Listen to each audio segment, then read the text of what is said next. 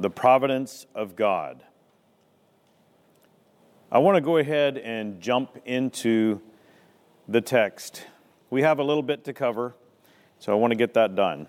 Philippians chapter 4, verse 10. Paul begins, I rejoiced in the Lord greatly that now at length you have revived your concern for me.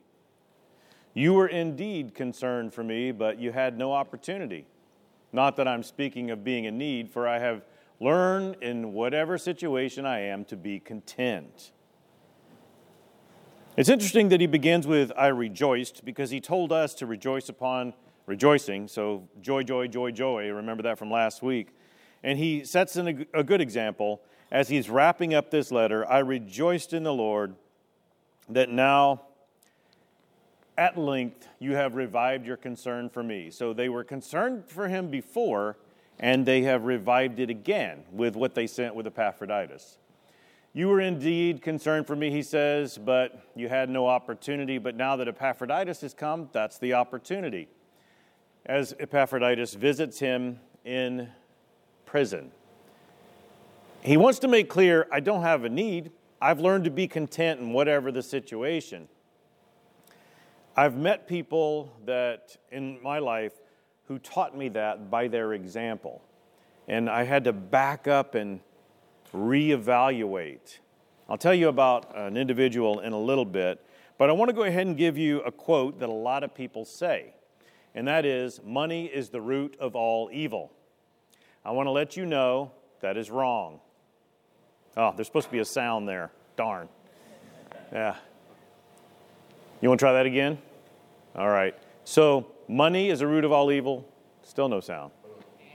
Oh, well. Fail. If I swing again, it'll be the third strike, so we'll just skip it.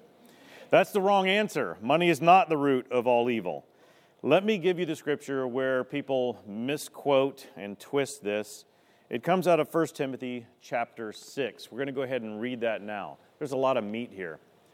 Beginning with verse 6, but godliness with contentment is great gain. For we brought nothing into the world, and we cannot take anything out of the world. But if we have food and clothing, with these we will be content. But those who desire to be rich fall into temptation, into a snare, into many senseless and harmful desires that plunge people into ruin and destruction. For the love of money is a root of all kinds of evils. It is through this craving that some have wandered away from the faith and pierced themselves with many pangs.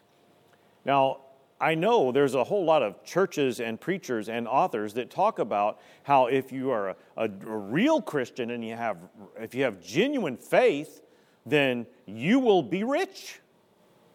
In fact, it's a lot of rich preachers and rich authors who say this sort of thing, and they make their money off of other people who make them rich. But the problem is, my Bible and your Bible tells us there's nothing wrong with being rich. It comes with complications, but chasing after money, loving money, those kinds of things are problematic. And we're going to talk a little bit more as we go through our text. You got to have money. You got to be able to pay for stuff. You don't want to not be able to pay the bills. So that's part of life. But it's not money that's the root of all evils. It's the love of money. If it was money in and of itself, then we would all be evil. The church would be evil, and anything that had anything to do with money would be evil. Only those that are poor and animals and trees and stuff would be holy. So we're not even supposed to be chasing after money. This continues, by the way, I believe in our text. Or does it? No, it doesn't. Let's go to Hebrews, another passage. It says in Hebrews chapter 13, verse 5, keep your life free from love of money and be content with what you have. For he has said, I will never leave you nor forsake you. And that's an allusion to Deuteronomy chapter 31, verse 9. You'll see that up behind me if you need to write it down. But I was in New York, it was Hartford, Connecticut. I went to do some intercity mission work up there. And as I did this, I think I shared part of this with you before, but as I walked down the halls, it was a home for special needs adults. They were in, they call it transition, but they never really transition out of it. They stay in this home because they need help, motivated to get up and go to work or whatever it is, just different things in life they need help with. So they live in their own room in this big house, but they have people in there that help care for whatever their needs might be at whatever level they're at. And as we're walking and touring the place, because I'm going to be doing inner city mission work here, working with the special needs adults, giving the people that normally work there a break, we're taking a tour. And as we go by and pass some of these rooms, there is a woman probably in her late 20s, maybe early 30s. She's got Down syndrome. She's very short. And she's standing at the door, bouncing on her toes, just watching everybody walk by. And so as we walk by, it looks to me like everybody is just pretending that she's not there. They just walk on by as she's happy to see everybody. And I'm the last one in line, and as we're passing her, as I get right to her, I said something to her and greeted her, and she greeted me back with, "Would you like to see my room?" "Yes, of course, I came here to see your room. I want to see your room." A couple come with me into the room, and she shows us different things in the room. And this is my bed. She's very happy about her bed. It wasn't special. It was just a box spring mattress with sheets and blankets and a pillow. There was no headboard or anything like that, just a bed. This is my dresser. It's a little thing. She showed us our clothes. She had maybe enough to get by through the week. She showed me her shoes. She didn't have any shoes on. Those were her one pair of shoes. She was so proud of it. She had a baby doll. She's proud of her baby doll. And this is my picture. And she showed, I was expecting to see more. It was a picture of herself. No family, no friend, just her. And it hit me like a huge weight. Like, she's so happy. She has nothing. Not even a photo of a friend or family. She's happy. She's content. And there's been other things like that where people who don't have much seem to be very content with what little they do have. And I've had to back up and learn, and relearn, and rethink that I need to be content. Jesus spoke of this actually on the Sermon on the Mount. And I've brought this up to you when I'm talking about stress. I just want to bring it up now and talk about the practical elements of this, not just the therapy, but actually what he's telling us to do. So we'll go to Matthew chapter 6 and we'll read this little section that has a lot to do with being content. "Therefore I tell you, do not be anxious about your life, what you will eat or what you will drink, nor about your body, what you will put on. Is not life more than food, and the body more than clothing? Look at the birds of the air. They neither sow nor reap, nor gather into barns, and yet your heavenly Father feeds them. Are you not of more value than they? And which of you, by being anxious, can add a single hour to his span of life?" I love that question. "And why are you anxious about clothing? Consider the lilies of the field, how they grow. They neither toil nor spin. Yet, I tell you, even Solomon," that's the next slide, "even Solomon, in all his glory, was not arrayed like one of these. But if God so clothes the grass of the field, which today is alive and tomorrow is thrown into the oven, will he not much more clothe you, O you of little faith? So don't be anxious, saying, 'What shall we eat?' Or 'What shall we drink?'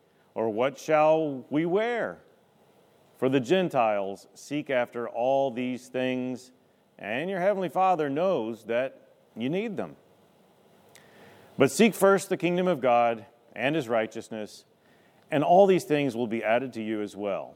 And the point of this whole thing is we're supposed to prioritize God, Make Jesus first. Don't dwell on all the other things that you actually need.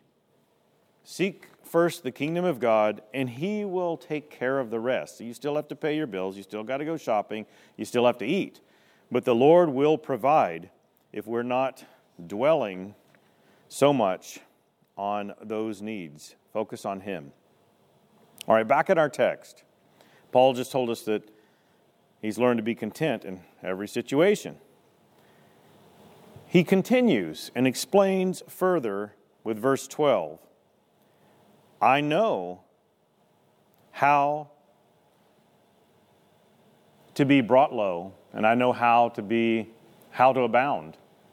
In any and every circumstance, I have learned the secret of facing plenty and hunger, abundance and need.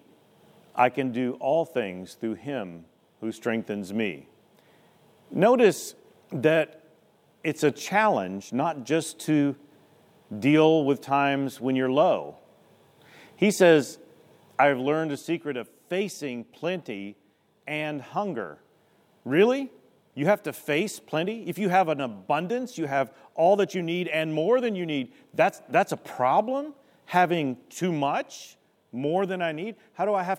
What is a struggle there? It doesn't seem like a struggle. I mean, many of us, I want that struggle. I want to have more than I need all the time, always, more than I need.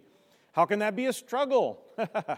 Well, I think God revealed to many of us during the incipient stages of this COVID, this plague I like to call it, and all that goes along with it, there's a lot of people that suddenly found themselves ordering from Amazon too much on a regular basis. Oops. Struggle with too much. Struggle with having more than you need, and then you're buying more than that you don't need. I mean, most of us actually think about other people. We think, yeah, I know, there was always a package at the door for him, or there was always a package at the door for her. It would do us well to evaluate how we think about what we have and if we are content. Paul has learned this, and the emphasis in the Greek, it doesn't really come out in the English very well, but he's emphasizing, this is what I have learned. He's not saying with a great emphasis, you need to learn this too. He's saying, remember, I'm in prison, and y'all sent me support. I thank you for that. I'm not asking for more. I've learned to be content with what I have, and you supplied me. I've learned to be okay whether your gifts came or not. I'm appreciative. I learned that. And he's setting an example for us more than he's giving us some type of rebuke. But the most powerful verse is that last verse. Do you mind if we look at that again? It's going to come up behind me in a different color. I can do all things through Him who strengthens me. Can you say that with me as it comes up again? I can do all things through Him who strengthens me. One more time, let's do it together. I can do all things through Him who strengthens me. That's going to be in your head maybe throughout the week. I hope it stays with you for life. This is something we find it hard to be motivated sometimes. But God provides. Now, His providence is something I want to talk to you about. You'll see it start slowly creeping down behind me because I want to talk to you about something that's very significant here. I want you to notice that Paul is talking about how God provides through other people. I want you to notice also that God's providence that's happening that way, He is providing for us right now, as we just read that line. He is motivating us, encouraging us to know that we can get through whatever because God's the one who provides strength in me. Now, hold on a minute. It doesn't say, although there are passages we could turn to where God will provide for your physical needs. We just read out of Matthew chapter 6. God will take care of your needs. But that's not what he's saying here. Paul is emphasizing, I have learned to get through stuff, whether it's hard or easy.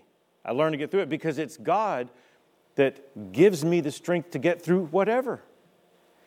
What God is telling us that we can get through anything because He'll provide us the strength. There's other ways, there's many other passages we could talk about what else He will provide because He's a providential God. but He gives us the strength to get through the good and the bad. And sometimes the good, it requires extra strength. A lot of times the bad requires extra strength. Understand God's providence that Paul is particularly talking about right now in this passage is He can help you through it by giving you the strength to get through it. In other words, He's not saying, I'm going to help you get out of it. I'm going to help you avoid it. Take a nap. Forget about it. Pretend it's not there. No, He's not saying that. He's saying, I'm going to give you the strength to get through it. Because that's what we need. Our strength, we can motivate ourselves. We can try to say, I'm going to do this. And, we can say it comes from us. But no, to get through these things, we depend on God and we get through them. That's where our strength should come from. I can do all things through Him who gives me strength. I love that passage. It continues, verse 14. Yet it was kind of you to share my trouble. And you Philippians yourselves know that in the beginning of the gospel, when I left Macedonia, no church entered into partnership with me in giving and receiving except you only. Wow, that's a big statement. No wonder he rejoices so much over the Philippians. They have brought him a lot of joy by meeting his physical needs when nobody else would. That's what he's saying here. Now, I want to pay attention to that word share. There is a note in my Bible and maybe in yours, so I've got it underlined up behind me. I want you to look at this Greek word. This is the exact Greek word as it appears in the text. It's a little bit long, but this is where it's basically the root word of this word is koinonia. Isn't that interesting? You probably wouldn't have guessed that. If I would have said, hey, list the Greek words you've heard of before. Even if you can't say the Greek words, what Greek words have you heard about? You've probably all heard about koinonia, fellowship. And if I would have asked you to pick from a selection of a bunch of Greek words, you probably would, if I said, which Greek word do you think was used for share? You probably wouldn't have said koinonia. But that's it. That's the word. It means fellowship and communion. We just had communion. That's a time when we draw nearer to God and to others. That's what it's for. It's a time where our focus is on Christ, and the fellowship of believers get together to dwell on what He did for us. That is koinonia. It's what we do. It's what we did yesterday also at the men's breakfast. It was a special time. It was a good moment where we got together. One particular, we had a new person come visit us, and he said, I just came for the fellowship. That's what he said. So it's a time where you draw nearer to God by drawing nearer to other people who want to draw near to God, people that are close to God. And when you get together, there is a synergy. We will talk about this synergy at another time, but there is an incredible synergy that it doesn't make mathematical sense at all. When Christians get together, they build on the strength of God that is incredible. And so fellowship represents that. Now, notice how he uses this. He says, it was kind of you to share my trouble. So Paul, going through his incarceration and other troubles, they didn't just send money, they did more. So I want to explain what this requires, this type of thing. There's 3 words I want to give to you. First of all, in order to share this way, this requires sympathy. If you want to be kind to others and share in their trouble, this requires sympathy. This means that you have to have an understanding from their perspective what they're going through as best you can. You hurt when they hurt. It also requires, the second word is sacrifice. So yes, the Philippians sent money. Not only did they send money, they sent people. We know Epaphroditus for one. They let one of their active, very, very solid church people that they need for doing church things, they sent him away, a missionary, to go help Paul. That's a big deal. That's a sacrifice. And so the fact that they sent money, they've got a budget, they've got to pay for bills, they got all this. They probably had to take up a special offering for Paul, so people had to dig deeper. Maybe they had plans. They were going to put that hot tub in or whatever it is. And people are like, I want to do what God wants me to do. I think we need to help. We need to help somebody. The third thing it requires is selflessness. You can't share someone else's trouble without surrendering yourself. You can't be selfish. So let's just talk about this for just a little bit. Beyond Paul incarcerated and Philippians sending help and sharing in trouble, let's talk about what that might look like for us. Because I can tell you it's not a lot of fun while you're doing it. Sometimes the help isn't as easy as just, okay, I'll take some money out of the bank, out of my back pocket, whatever, I'll contribute. And that's a sacrifice, sure. And it's sympathizing. But the selflessness and putting all three of these together sometimes requires more of us.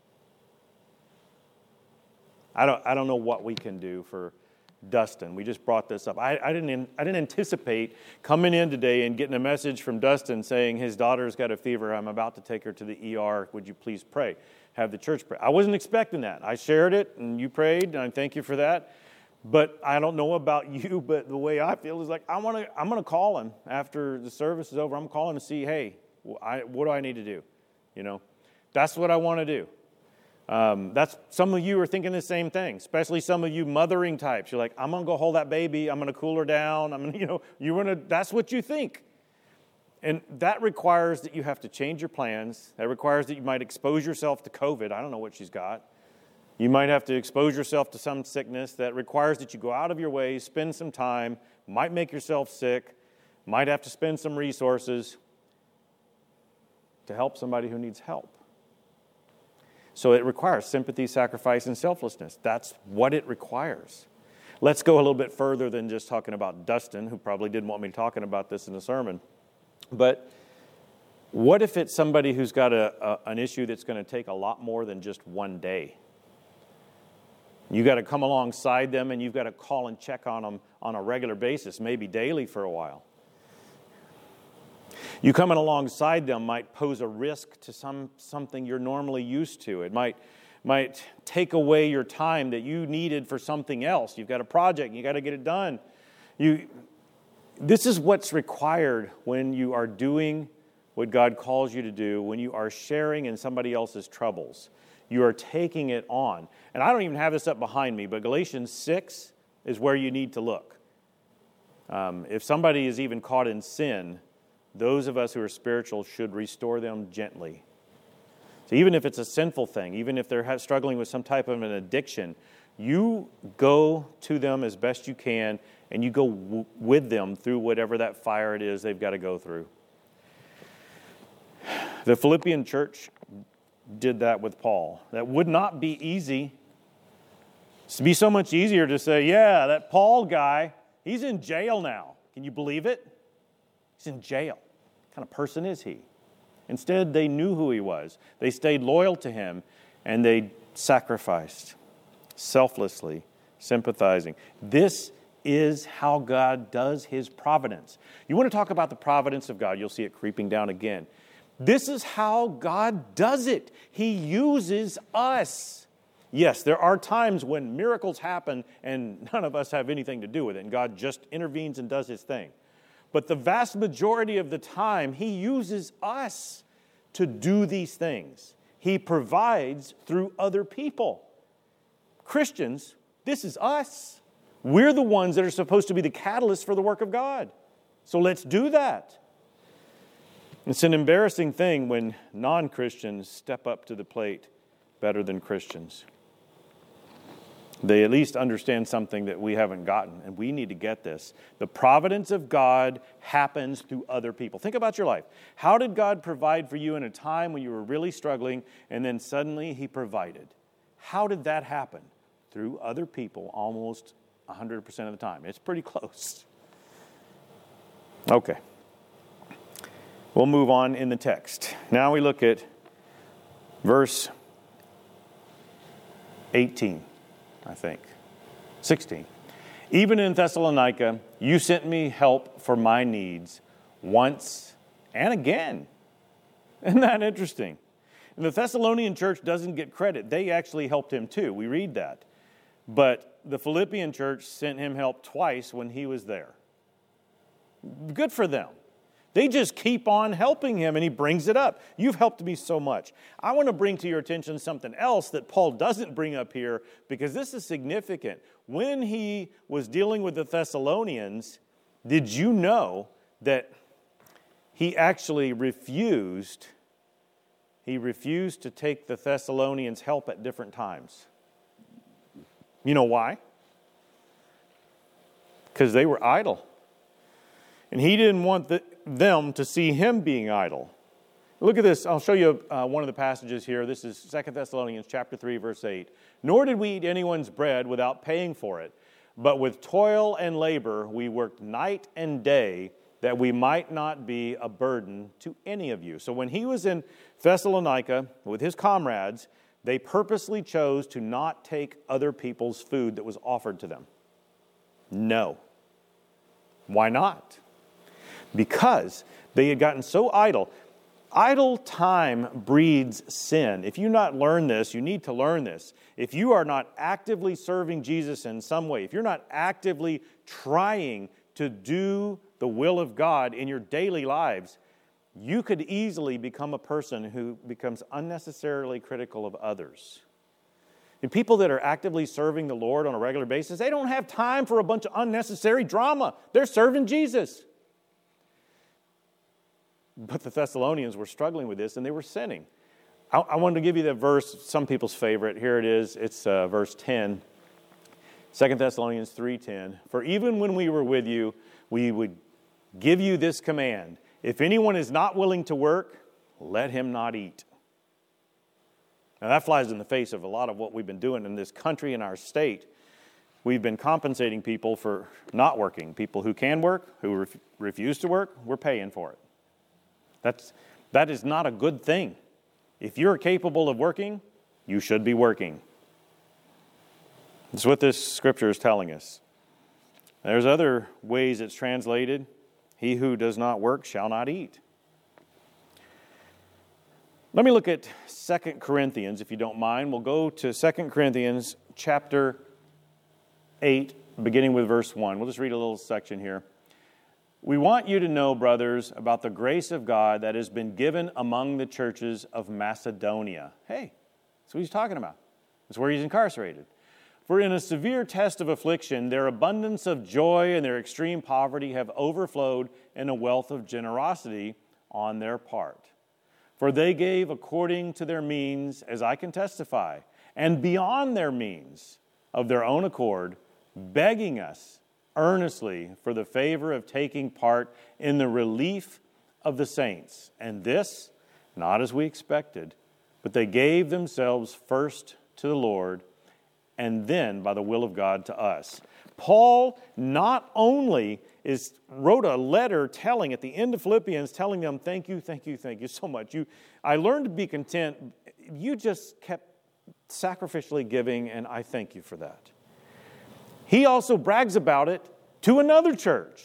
Hey, those Philippians, they gave in their poverty. They gave above their means. And they gave willingly. It was not something that we asked them to do. And they actually begged us to take the help so that they could feel the blessing of being able to sacrificially give. I hope you get from this a trait that Paul has. Paul has this reputation of being so harsh. But listen to him. Paul not only is encouraging, you fill me with joy. You fill me with so much joy. Other people should learn joy upon joy upon joy upon joy. That's what Philippians is all about. And not only does he say this to them, when he has opportunity, he tells other people about them. This is a good trait. People of God, let me help you with something. We live in a world where most people are very quick to criticize, very quick to find flaws in other people. Why not be the kind of person that purposely chooses to look past flaws and see the good. And why not take it a step further as people of God and not only see the good, but go to the people that you see the good in them and tell them, you know what I love about you? This, and this, and this. What about doing this on a regular basis? What about doing this in your church where that fellowship is supposed to be a synergy of people of God coming together, drawing near to Him and building on His strength? Remember, His providence happens through us. Why can't we build each other up? And how about take it to the next level that Paul just showed us in 2 Corinthians? Look what he did. He went to others and spoke very highly of the Philippians. So if you look past the flaws and choose to dwell on the good and tell those people, this is what I love about you. I love how you do this. I love the way you say this. I love what you do when you come to church. I love how you interacted with so-and-so. I love how you serve. Whatever it is you say. How about take it to the next level? And when you have an opportunity, tell somebody else. You know what I know about Lila? These good things. You know? You know what I know about Jim? These good things. You know, whoever, just not only build them up to their face, build them up, talk about them behind their back in a very good way. This is something the church has not done well. We did the other. I'm not saying this church. I haven't even seen anybody in this church negatively bad-mouthing anybody else. Nobody's done that with me. And I thank you. Keep doing that. Not doing that. But how about we take it to the next level and purposely speak good about everybody that we can when we have the opportunity? You know how good that would feel to anybody who comes in here and gets to feel that? That would feel genuine. That would feel like these people are real Christians. They don't cut each other down. They don't look for flaws that are clearly there. They look for the good and they build others up. Those of you who've had kids and have kids, don't you love it when other people build them up? Don't you love it when they learn that somebody else was speaking very good about them to somebody else? Let's do that. Let's do that with each other. That's what Paul just showed us how to do. I want to do that better. I hope you'll do it better with me. Okay. See how Philippians is just a great book of joy? It just kind of spills over into our lives, and not so incidentally, very purposely and practically. But Paul's going to wrap up his letter to the Philippians in the text that we're going to read right now up behind me, starting with verse 17. Not that I seek the gift, but I seek the fruit that increases to your credit. I have received full payment and more. I am well supplied, having received from Epaphroditus the gifts you sent, a fragrant offering, a sacrifice acceptable and pleasing to God. And my God will supply every need of yours according to His riches in glory in Christ Jesus. To our God and Father, be glory forever and ever. So let it be. That's what amen means. Look at that. He wants them to have the credit for their generosity. That's what he wants. He doesn't want a gift. He just wants them to have credit for what they've already done. He's okay. I'm okay. But may God be glorified by all of this. Notice he says that God will supply all of your needs. Well, we already read that in Matthew. Jesus said that on the Sermon on the Mount. There's nothing inconsistent here. It's very, very consistent. But what I'd like to do is to answer the so what question. I had a professor in my first undergraduate seminary say, you always have to answer the question, so what? Anytime you teach a lesson, anytime you preach a message, so? There needs to be something that people can sink their teeth into. So here we go, some golden nuggets, or the so what in our text today. Here's just a few things, 5 of them, and we got some subtopics within the 5. So first of all, you'll see the bullets pop up. It is commendable to fellowship in others' troubles. It's a good thing to run into a burning house, metaphorically speaking.